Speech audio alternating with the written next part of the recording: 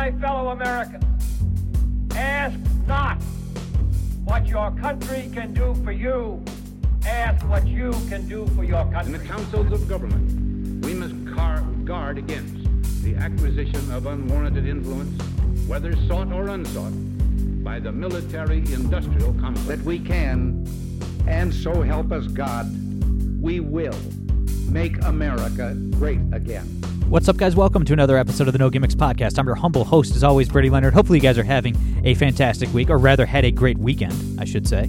I'm back in action from my fishing trip, a good time up in the UP, and a lot to get to, as always. I was joined by my good friend Ian Haworth. Always a great time talking to Ian.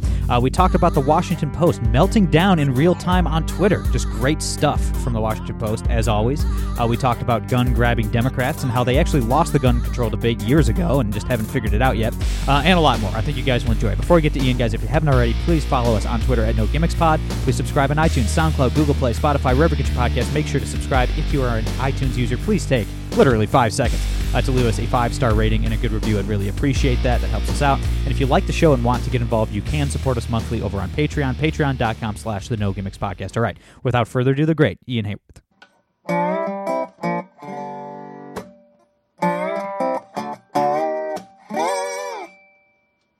All right, guys, we're here with my brother, Ian Haworth. Ian, how you been, man? Good morning, Brady. I've been doing great. How have you been?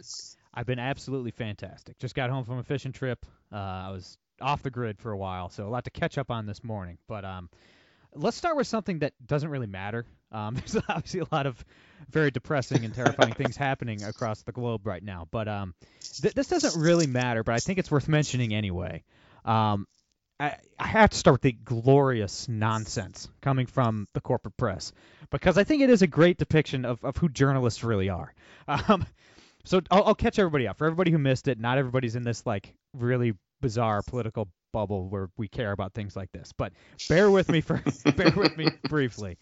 The entire staff of the Washington Post is currently trying to get each other fired on Twitter. And so let me go back and explain what happened. And there's been several days of this, by the way. We're on like day 4 of this. So a WAPO writer named Dave Weigel retweeted a dad joke. Like it was just like a dad joke. It was something along the lines of like, you know, because everybody's talking about Pride Month or whatever, and he's like, every woman is bi, either sexual or polar, you know, like just like a cheap throwaway dad joke. And then another Washington Post writer, a silly woman named Felicia Sanmez, I think I'm pronouncing that correctly, who's actually their chief political reporter, which is just hilarious. But anyway, Felicia Sanmez pretends to be deeply offended by the dad joke and decided to try to get Dave Weigel fired on Twitter. And then other WAPO writers joined in, and they're all attacking each other. They're still like 3 days later. They're all going ham at each other on Twitter. And this is journalism in America. I think this is a perfect representation of what journalists think that their jobs are, to get people fired over jokes. Like they honestly think like this is like not covering Ukraine or like, and you know, and it doesn't matter. It's just, you know, joke police. They believe that's a cornerstone of their profession. And it's like, obviously any normal person watching this nonsense is like, imagine being so self-obsessed that you truly believe your colleagues should be fired if they tweet some innocuous joke that you find offensive. I mean, imagine being offended by this to begin with. I mean, it's like, I don't know. I love it when journalists expose themselves as just the children that they are. Ian, these people are just rich, white, ridiculous, petulant babies. I mean, it's like complete narcissists, complete self-obsession. It's just wonderful to watch. It is wonderful, especially when they, as you said, just get shown to be exactly what they are. Ultimately, I think a lot of journalists now just exist entirely on Twitter. Like Twitter is their real world. They don't really exist in the real world where things like Ukraine or inflation are happening. It's purely about Twitter, and a lot of them want to be the masters of what is allowed and isn't allowed. They all seem to be living with this strange sense of arrogance where they are uniquely able to define what is hate speech and what isn't. But the problem is that they all disagree with each other. So when we have these kind of blow-ups, one person thinks that they should control what's online and the other person thinks they should control what's online, and then they just eat each other. And then meanwhile, you and I are just tweeting ridiculous things daily and just watching it all happen. I mean, just also, that's a funny joke. Like, we should just back up and say that was a funny joke. And so in terms of what a Washington Post journalist has retweeted in recent times, that's quite up there in terms of quality. So maybe they're moving in the right direction, but a lot of them aren't going to go along with it for too long. I mean, the joke was that women are crazy, and this woman responds by being a complete psychopath. It's like women are either bipolar or bisexual, and then she just responds completely rationally by trying to have him kicked off online society for all time. It's like, come on. So the Washington Post executive editor, Sally Busby, issued a memo. I think this was last night for begging staff to stop attacking each other. Like, children, please stop. You tiny little stupid children, please stop attacking each other on Twitter. And so Felicia Sonmez completely ignores it, tags her employers on Twitter, asking to like punish her opponents or whatever, her colleagues. And it's like, dude, these people, and I honestly, like, if you're a liberal female journalist, you're probably unfireable. You know what I mean? Like, they're just going to claim sexism. I mean, look at Taylor Lorenz, also with the Washington Post. She got busted for lying again. I mean, this is after doxing and harassing the Libs of TikTok lady. And she wanted to, I didn't read the piece, but she was slandering a couple YouTubers for something. Maybe they're Republicans or something. And she said that she reached out to both of them for comment, and she didn't. She just completely lied. And it's like, you know, I mean, she's as much of a journalist as I am the Queen of England. You know what I mean? Like, these people are not journalists. But is it just like, I don't know, I don't think like the Washington Post or any of these places can really fire a liberal woman. Like, they're untouchable. I mean, like, you know, Barry Weiss, like, she's a liberal, but she like stepped out of line a little bit, said a couple conservative things, and then the New York Times fired her. But like, I mean, these people, like Taylor Lorenz, I don't think there's nothing they can do to actually get canned. I don't think. I think there's one thing, is if they ever spoke out against a man who thinks he's a woman, then it would be, you know, lights out. But as long as there aren't men around who are, you know, pretending to be women, then they're top of the tree. And I think with anything on the left, often it's just, are you serving the right people? Are you serving the cause? Are you doing ultimately what the left, as a broad sense, wants? That's why Joe Biden is still around. They still accept him, because he's really bending the knee and saying whatever needs to be said. He's saying all the ridiculous trans stuff. He's saying all the ridiculous racial stuff, all the anti-police stuff. He's suddenly pro-abortion after being anti-abortion his entire life. It's just all about bending the knee. And so when people like Taylor Lorenz, especially, who's arguably the worst journalist in America, when she just churns out crappy article after crappy article, she's, on a very, very general sense, achieving the goals of the left. So they just let her do it. But if she ever stepped out of line and criticized someone on the left with crappy journalism, they would dig her entire history out. She would never work again. It's just all about bending the knee to the right people. Yeah, that's absolutely correct. Just a random side note. I just had to bring this up because I saw like somebody who must be a journalist in the wild yesterday driving home from northern Michigan. I saw it was the best, man. I saw like some little crappy car with about 10,000 bumper stickers on the back. I'm like, oh boy.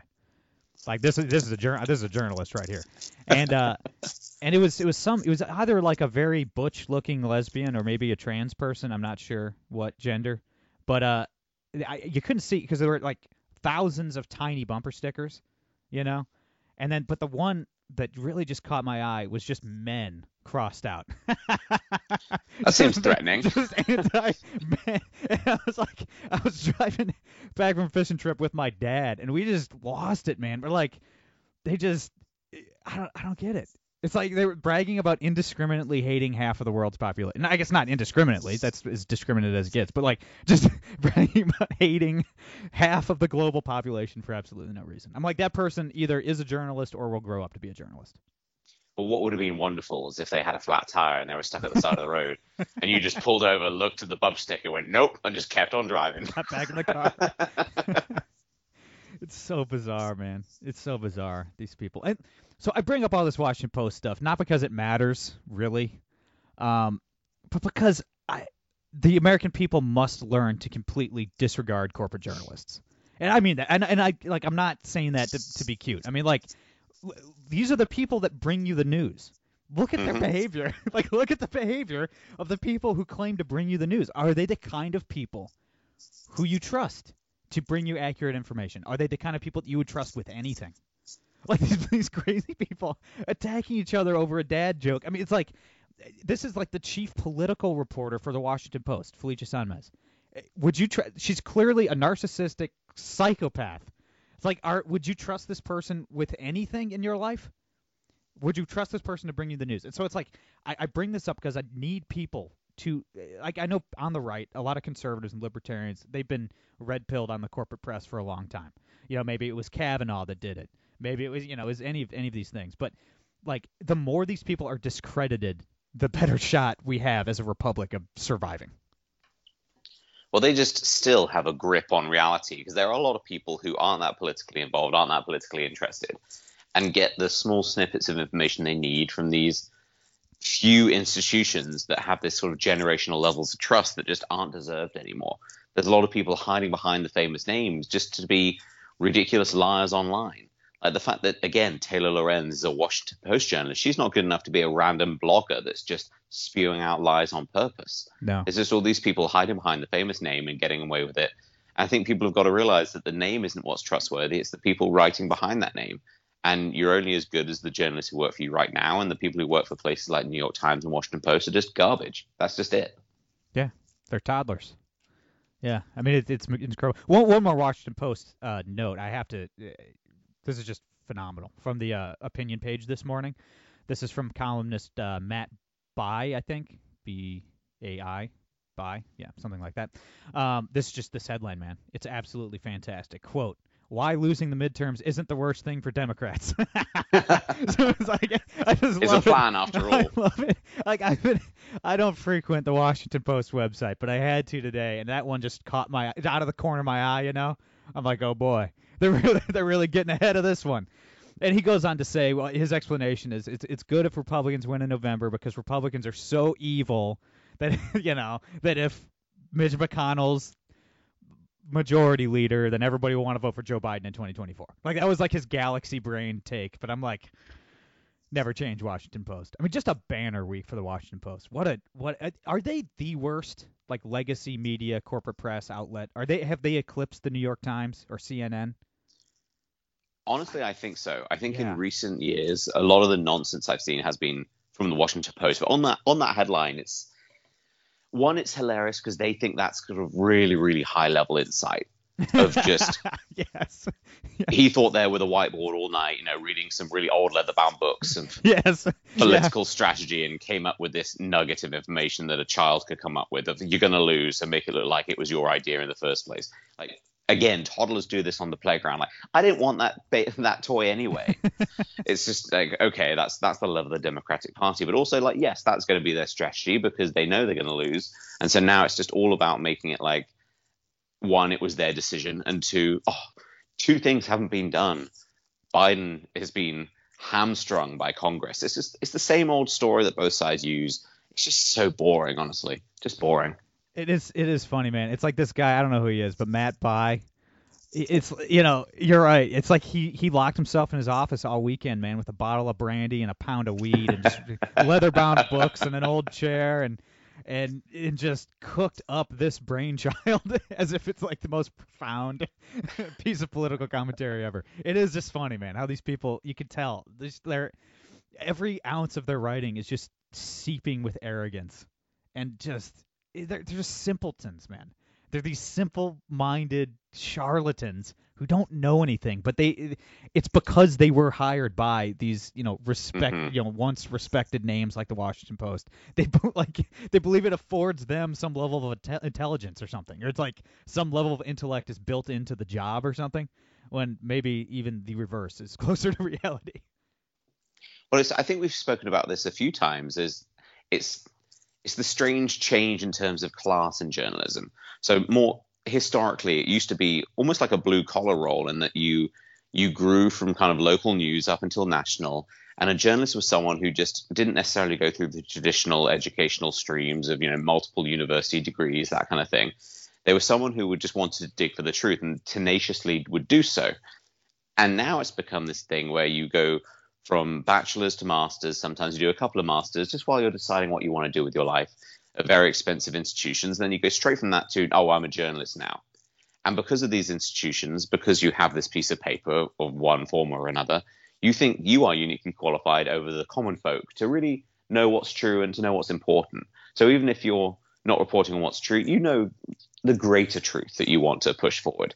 And it's kind of the same problem in politics. It's just these people who think they're above everyone else, who they're elitists in an ideological form, and they're just using the institution they've happened upon to leverage what they see as their control. It really is quite disgusting. I think people need to wake up to it pretty quick. Yeah. And I repeat it all the time, but Michael Malice has the great line, the war will be won when your average corporate journalist is viewed by the American people with the same level of disdain as a big tobacco executive. Mm-hmm. And I think that clocks it pretty well. Honestly, I think, looking at all the wars and stuff, big tobacco executives might have less blood on their hands than places like the New York Times. But let's talk about the gun control stuff, because that's what the Democrats are going hard on right now. They're screaming from the rooftops about how they're coming for our guns, which, I mean, great. At least they can't use the "no one is coming for your guns" lines anymore. They're openly bragging about how they're coming for our guns. But, I mean, obviously you're going to get a few of the authoritarian Republicans, Lindsey Graham, your Romneys, your Cornyn's of the world, that'll probably go along with whatever, like, evil gun control package the left comes up with. It won't get 60 votes in the Senate, so it doesn't really matter. But, like, I've said this a million times on the podcast, and the left still doesn't realize what predicament they're in. They lost the gun control debate in summer 2020, 2 years ago, June 2020, because they lost black people. Okay? African Americans saw leftist mobs destroying their cities, and they all went out and armed themselves.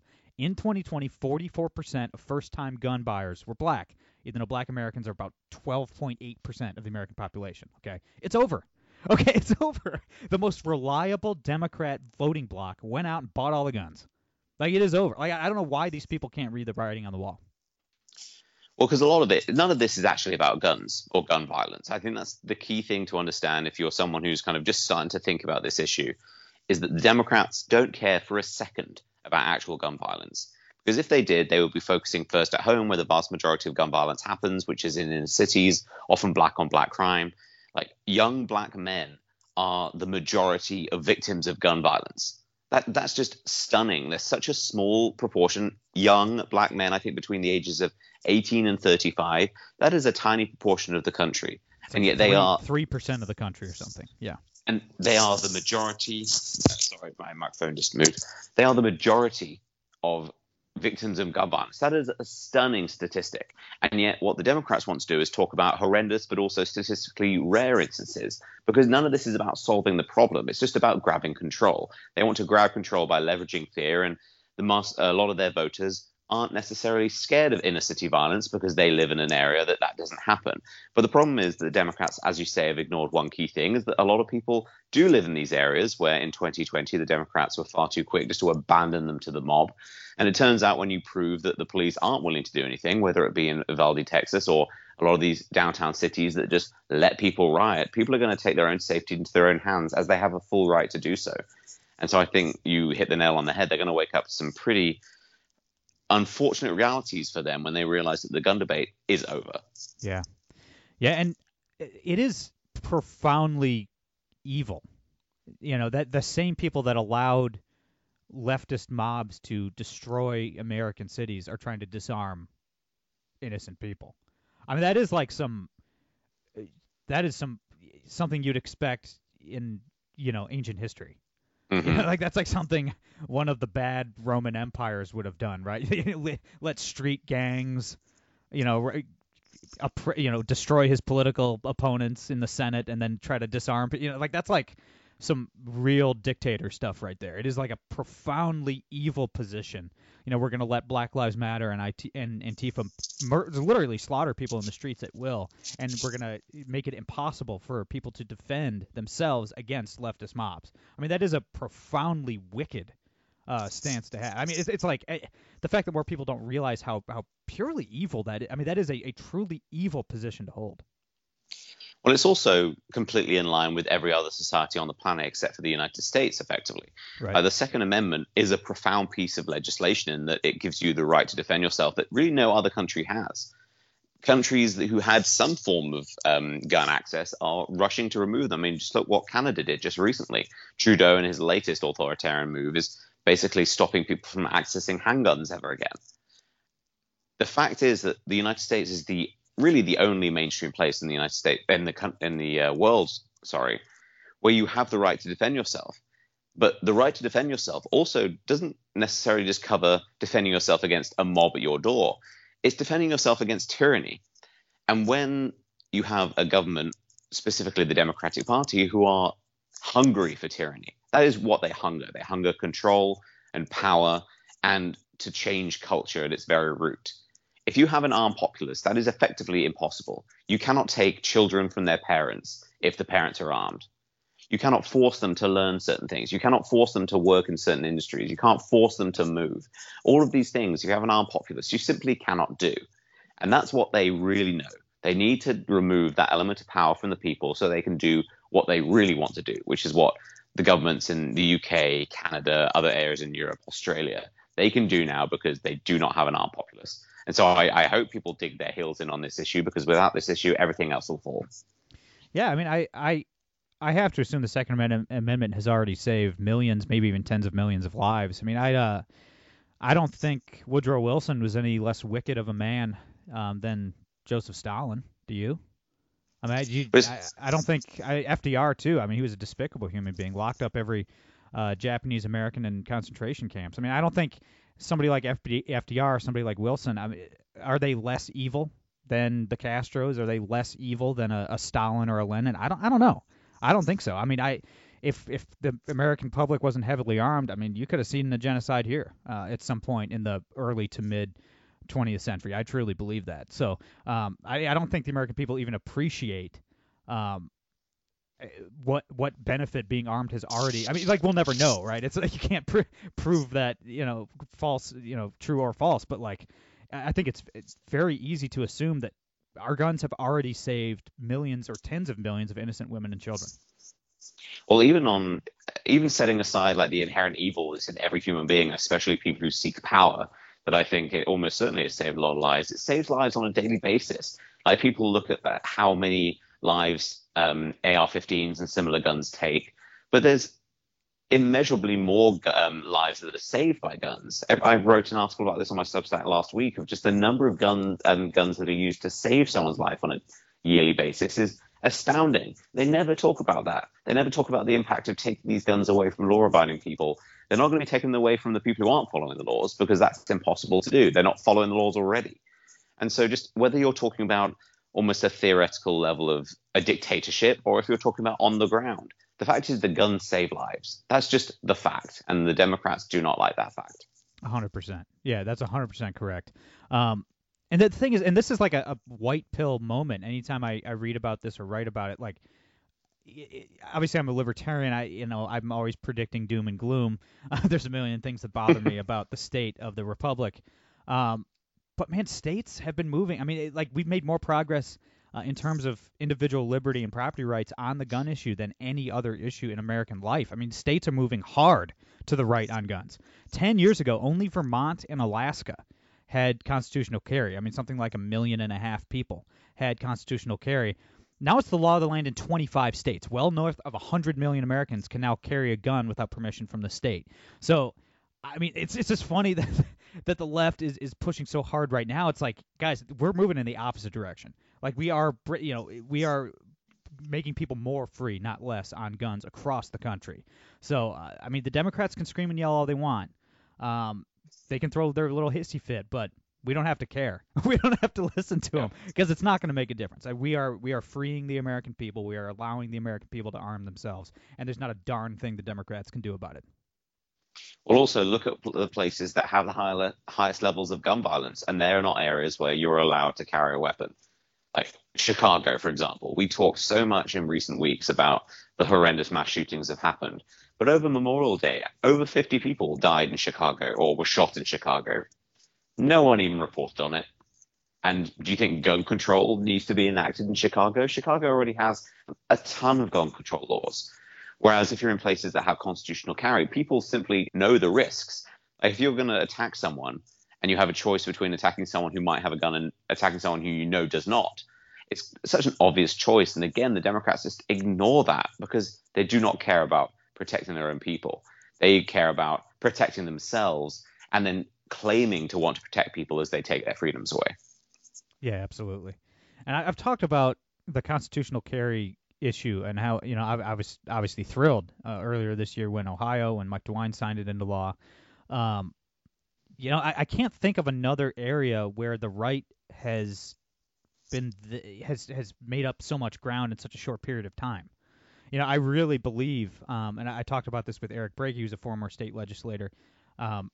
It's like there's a million of these issues where like Republicans at the state level can follow in the footsteps of all of these states, 25 states who have passed constitutional carry. Real work is not going to get done in Congress. As much as I love guys like a Thomas Massey or somebody, it's highly unlikely any of old libertarian Thomas Massey's crazy ideas are going to make it through Congress. But you can make it happen on the state level. And there's a million issues where I wish more Republicans would focus, because it took a lot of work and a lot of circling of the wagons, a lot of reaching across the aisle. But they got, in 10 years, man, 25 states have passed permitless gun carry. If we can do that on guns, which might be one of the most contentious issues in American life, I don't see why state and local Republicans can't do that with a million other issues as well. Well, it also just brings the conversation to the forefront in a way that the left really don't want it. They want gun owners to feel like a minority, where they're just these evil people hoarding guns for some kind of sexual fetish. I mean, that's literally what a lot of Democrats say. Like, why would you need this gun? You're just pretending to be a man. You want this murder. You want this blood on your hands. And I think the fact that so many states are moving in the opposite direction shows that there are people who are unafraid to counter that. And I think that's a crucial and necessary part of this debate, is you need people to stand up and not just defend their right to hold these guns, but defend their choice to. Like, I don't know if you saw that thread recently where someone just was posting pictures of families with their gun collections, like posing with their kids or whatever. Oh, right, yeah. And there's imagine thinking that's a bad thing. Like, all these law-abiding people who have gun collections and never hurt a person in their lives. Like, that's what we need. We need a celebration of law-abiding and safe gun ownership. We need a celebration of people respecting guns for what they are, which is very dangerous weapons. I think the vast majority of people are on that side of things, and we need to give each of these people a voice so that gun ownership in America returns to what it should be, which is just part of daily life where people are respectful and safe, because most people are. No, the vast majority of people are not committing these horrible crimes, which is why they are statistically so rare still, if you think about the number of guns in the United States. So I'm delighted that so many states are moving in this direction, and I think more are still to come. We just need to keep pushing. Yeah, absolutely. And those kids in those photos were literally the safest children on planet Earth. Yep. Nothing's happening to those kids. Absolutely not. They know how to shoot. They know how to defend themselves, and God bless them. And but before we wrap it up, as a gun owner and hunter and gun enthusiast, I guess I would describe myself as, like, hearing Democrats talk about guns is just like the most cringe nonsense. I mean, it's like these people have no concept of what a gun is, how a gun works. They don't know anything about firearms. From Joe Biden's, a 9mm will blow your lungs out of your body, whatever that means. I don't even, what does that mean? But anyway, like, he says that 9mm can blow the lungs out of your body. It said nobody needs, an AR-15 because deer aren't wearing Kevlar vests. Even though, I have a bunch of guns, and my least powerful firearm is my AR-15. Okay, like, I shoot 55 grain 223 Remington, which it was not an ethical round to use for like big game or even medium-sized game hunting. Like, I would never, like, you're only allowed to use 223 in a handful of states to hunt game anyway. But even if you were, like, I wouldn't shoot anything bigger than like a raccoon or a coyote with it. It's just not powerful enough. I shoot deer with 450 Bushmaster, 250 grain bullets. Okay, if you're talking about the difference between 223 Remington and what is actually ethical to hunt deer with. So it's like, these people, it's the prepackaged ridiculous talking points. They have no idea what they're talking about. They're just they're insulting their own audience's intelligence, right? They're just assuming like the Democratic base doesn't know anything about guns, but man, it's pathetic. You'd think at some point by the year 2022, a handful of Democrats would have at least learned correct lingo regarding guns, but they don't. Like, they're completely clueless. Well, I think they're clueless because they don't need to be clued. I think the people they're appealing to are people who still think gun ownership is crazy. A lot of people who live in urban areas still don't understand why you would need a gun, let alone something like an AR rifle, because of course an AR-15 is actually a fantastic home defense weapon. Absolutely, yeah. It's far easier to use than a handgun. You have 3 points of contact rather than 2.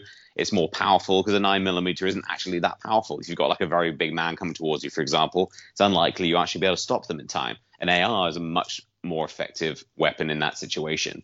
But they want to present them as weapons of war because it seems scary. Like, you've seen lots of images of these black guns you see in movies. Oh, well, that must be more dangerous. There are wooden rifles that are far more dangerous and powerful than an AR. So none of it is based in reality. It's all about fear-mongering and trying to really slander Americans who own these guns legally as evil, like it's their responsibility, because then maybe we won't be looking at other areas of culpability for these mass shootings. For example, law enforcement, who are routinely failing, whether it be at the FBI, who have seen multiple red flags, or police departments who aren't willing to go in and actually do their job.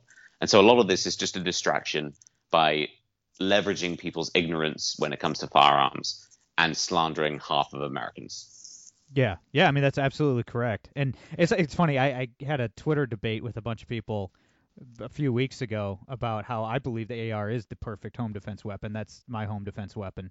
And people were debating, a handgun, nothing beats a handgun for home defense. And a lot of people were, shotgun supporters for home defense.